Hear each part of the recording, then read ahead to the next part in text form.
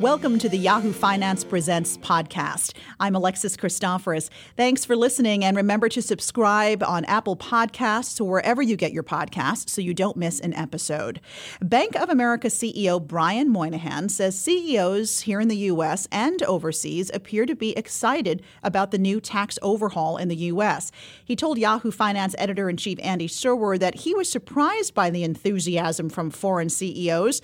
He also talks about the challenges of cybersecurity, Bitcoin, blockchain, and where he sees Bank of America fitting into the cryptocurrency craze. I'm here with Brian Moynihan, Chief Executive Officer of Bank of America. Brian, great to see you. It's great to be here. Thank you for having me. So we're here in Davos. It's beautiful out here. Yeah, it is. There's a helicopter maybe coming in with some of the Trump delegation, which is coming here to sell American policy, talk about the new tax law and the opportunities in the United States. What are you hearing from CEOs that you're talking to here about what the Trump administration is doing? So it's interesting.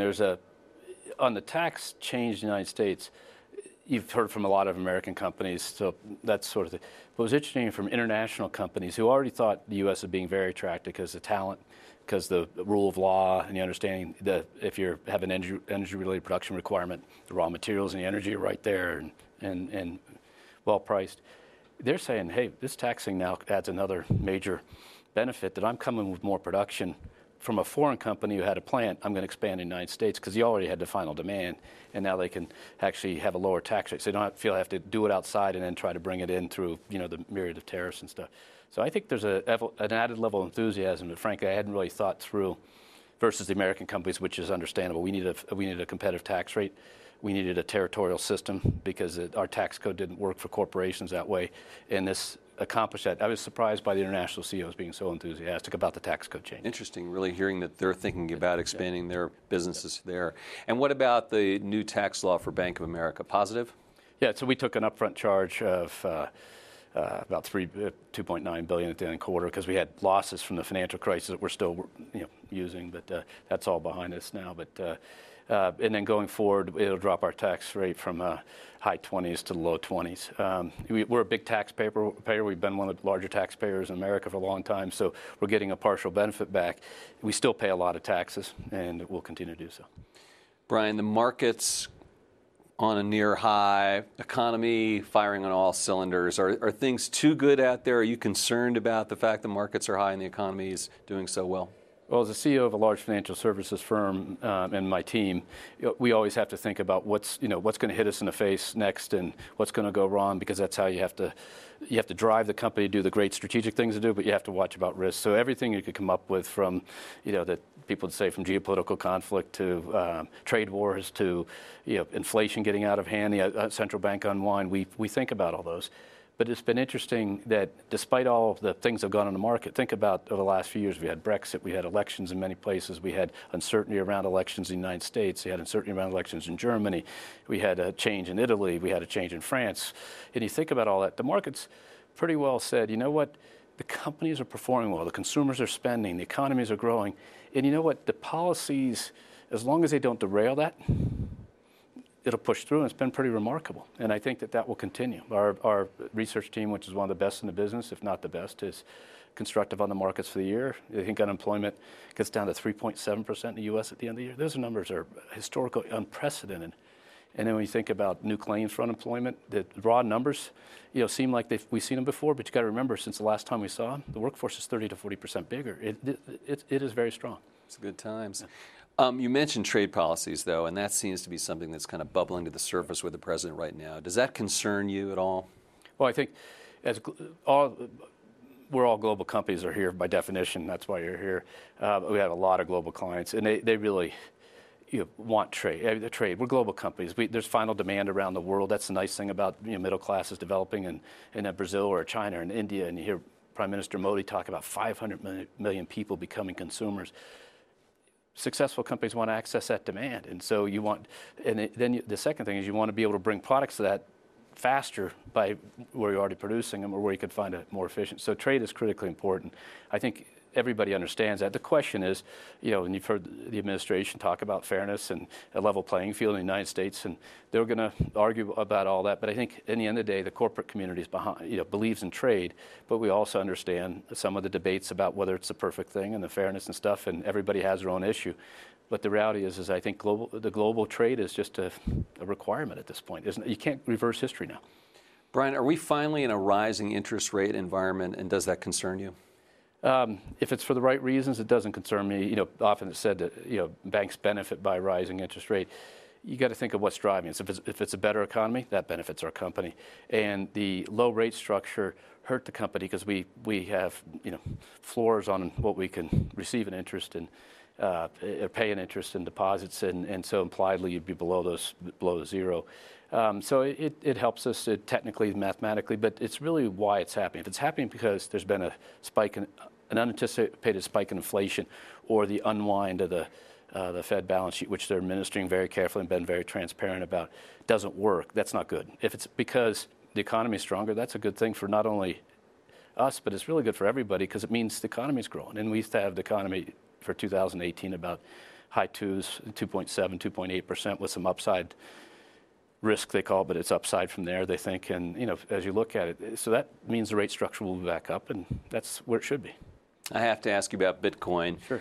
You guys said you were backing off that business. Why is that, and would you ever get back in? I think there's 2 or 3 different points there. One is the blockchain technology. We have more patents, I think, than almost anybody in blockchain. We believe in the idea of distributed ledgers and smart contracts and all the words you hear about that. We are developing stuff. We have stuff working on it already, but it's not new concepts. The registry of motor vehicles is a distributed ledger, right? We don't know who owns a car. We know who owns a house.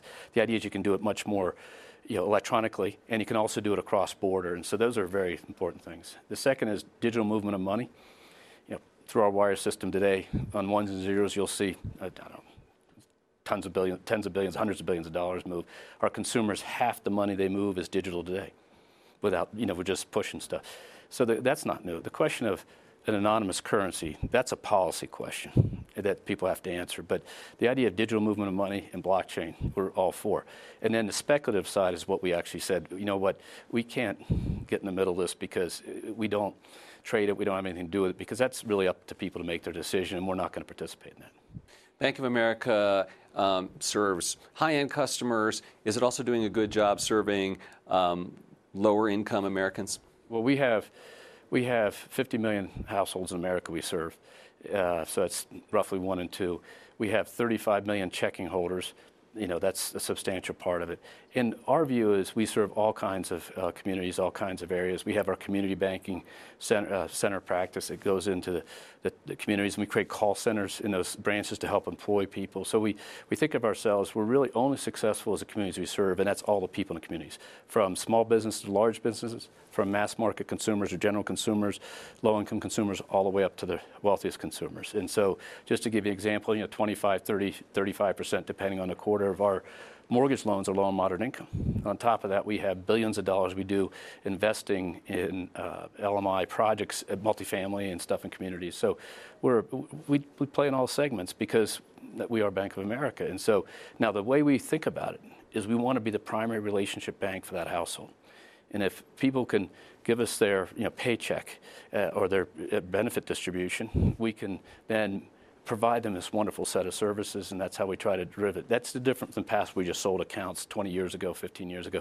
We changed that a long time ago, and so we really concentrate on serving the customer, helping them live their financial lives, and do it through a primary relationship with them. That's what we're after. Quick last question. You had a pretty good run over the past 12 months. You looking for that to continue? Absolutely. Absolutely. The team's done a great job. I got 200,000 teammates, and they do a great job every day. Our customers and clients have been supportive, and we expect that to continue to improve.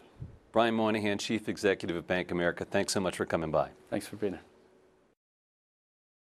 Treasury Secretary Steven Mnuchin recently accompanied President Trump to the World Economic Forum in Davos, Switzerland, to let the world know that America is open for business. Mnuchin spoke with Yahoo Finance's editor-in-chief Andy Serwer about what steps America is taking to be more competitive on the world stage. He also said that people have misinterpreted his recent comments about a weak U.S. dollar being good for the U.S. economy. Andy Serwer also asked the Treasury Secretary where he thinks the stock market would be right now if Trump were not president. Here's that interview. We're here with Treasury Secretary Steven Mnuchin, and just out of the speech with President Trump, but I want to ask you about GDP because that just came out subsequent to the speech, 2.6% for the fourth quarter, a little bit less than what you were looking for. When are we going to get to that 3% benchmark, Secretary Mnuchin? Well, first of all, it's great to be here with you. Great to be in Davos and have the president here. In regards to GDP, what we've said consistently is we're focused on 3% or higher sustained GDP. So any one quarter, there's going to be movements up and down in any one quarter. We're not particularly concerned. I mean, I think we were in the beginning of the year, people were laughing when we said 3%. People were expecting 2%. Everybody now expects we're going to get to the 3% level. So, this is not about any one quarter. The president talked a lot about trade in his speech, talking about countries playing by the rules. What leverage does the administration have other than a trade war? Well, I don't think this is about trade wars. I mean, first of all, we've had very, very good discussions. We're renegotiating trade agreements. So I think, as you know, NAFTA is a very old agreement. We're in the process of renegotiating that. We're renegotiating some of our other agreements. And we've had very specific conversations with other countries. I had a great meeting with the Chinese this week. I think they understand and agree with the desire to get the trade deficit down. So we'll be working closely. And if people don't pursue those things, we'll go forward with trade violations. So this isn't about trade wars. This is about where there are issues, we'll enforce them. The president talked about the stock market being up 50% during his tenure, and then he said the stock market would be down 50% if Hillary Clinton had been elected. What's your response to that? Is that the case, do you think? Well, I think people have misinterpreted some of my comments about the dollar this week. And I was very clear I'm not making comments about where the dollar is in the short term. I'm not going to make comments about where the stock market would be. But I respect what the president said. Infrastructure, that's on the plate, it sounds like, next. What is the timetable there, Mr. Secretary? Quickly, we're going to announce that in the near future. We're going to be working with Congress on that. We'll need legislation, but that's been a big priority of the president, and we look forward to it. But this has been a great trip here with the president. We've had our largest delegation ever from the United States. We have a great story to tell. We're open for business. We want people to do business here. The new tax plan makes it great, and we've been meeting with lots of companies who are going to invest literally billions of dollars in the U.S. in plant and equipment and jobs. Last quick question. What has been the response from the international community with regard to the tax cut? I think people have been very supportive, and people completely understand the change from an international worldwide system to a territorial system not only makes sense for us and our companies, but make sense for how they're going to tax people. So I think we've had very good response. I think some of those countries with high tax rates may need to reconsider things themselves. Cisco Systems CEO Chuck Robbins is a big fan of the recent Trump tax overhaul. While at the World Economic Forum in Davos, Switzerland, Robbins told Yahoo Finance's editor-in-chief Andy Serwer and anchor Jen Rogers that repatriation of foreign earnings is the most important part of the newly passed tax reform. Cisco has one of the biggest hoards of overseas cash, about $67.5 billion. So let's talk about the mood here and what people are talking about, a lot of optimism. What are you hearing from world leaders and executives about the business environment, particularly as it relates to tech? Yeah, well, clearly there's a great deal of optimism based on what's happening in the global economy right now. So everybody feels good. It's probably the most optimistic from that perspective in all the years that I've been coming here. I would say that but we also realize with the theme here that there are lots of issues in the world, and I think what's not necessarily being reported a lot, but is being discussed a great deal, is what's the business community and the tech community's responsibility, and what are we going to do, and what are we doing now to try to actually help bridge that. If you think about what's going on in our business with the technology world, I mean, technology is permeating everything. It's absolutely permeating every job, every industry around the world. It's here. And 3 or 4 years ago at Davos, we were trying to convince people that this IoT thing and then the fourth industrial revolution was real. It's real. And now everyone's talking about what does it mean to my business? How am I adapting? What am I doing? And also, what are the implications on society, and how do we work to actually make sure people have skills, et cetera? It's funny how quickly the pendulum can shift from you having to come here 3 years ago and try and convince people to now, I don't know if you feel it, but I also sense a little bit of a backlash against tech. We've certainly had that in the U.S. Since the election against big tech. And I'm not just talking about like the fake news stuff, but even on the panel about when is the next financial crisis, one of the things that came up was, oh, I think it's going to be technology that causes the next big financial crisis. Do you sense that at all? No, look, I think that in our space, technology is fundamentally changing everything in the world today. And that creates opportunity and it creates challenges. And what I would suggest is that the good news is that we're talking about both. And we're not ignoring the challenges, but we're also focused on the opportunities. And so if you look at what I believe is really important is to, once we acknowledge that the technology's here, we should be thinking about how do we leverage technology to provide access to opportunity to people all around the world, and how do we build partnerships in ways that we never have before. And I mean, we're talking that we're building partnerships with car manufacturers, we're building partnerships with countries on how do you leverage this technology and how do you leverage technology to deal with the changes in your economy and how the economy is going to shift going forward. And then on top of all that, there's obviously a lot of discussion around cyber. So I think the good news is that we're focused both on the opportunity and then some of the challenges that may be presented, and we're actually trying to take action to deal with both sides of that. All right, Chuck, the tax reform bill is going to be helping American businesses, Cisco included, of course. What is your thinking on that, and how are you going to put that money to work? Yeah. Well, you know, first of all, we were very pleased to see tax reform get passed, and it was impressive how rapidly it got passed, which provides some optimism for me on how soon we could potentially get past some of the other challenges that we face right now. But I think in the context for us, repatriation was the most important portion of it. And we've been very public about how we're going to utilize those funds. We have earnings coming up in a couple of weeks where we're going to talk more about it. But, you know, we'll continue executing against our capital return strategy. We'll continue looking at strategic M&A. We're going to look at investments in R&D. We're going to look at investments in our people. And there are lots of other things that we're considering right now. And we're going to probably talk more about that in a couple of weeks. Given where you sit, you always have a good sense on how business is doing. And so what are you hearing from your customers right now in terms of trends and spending and what they're thinking?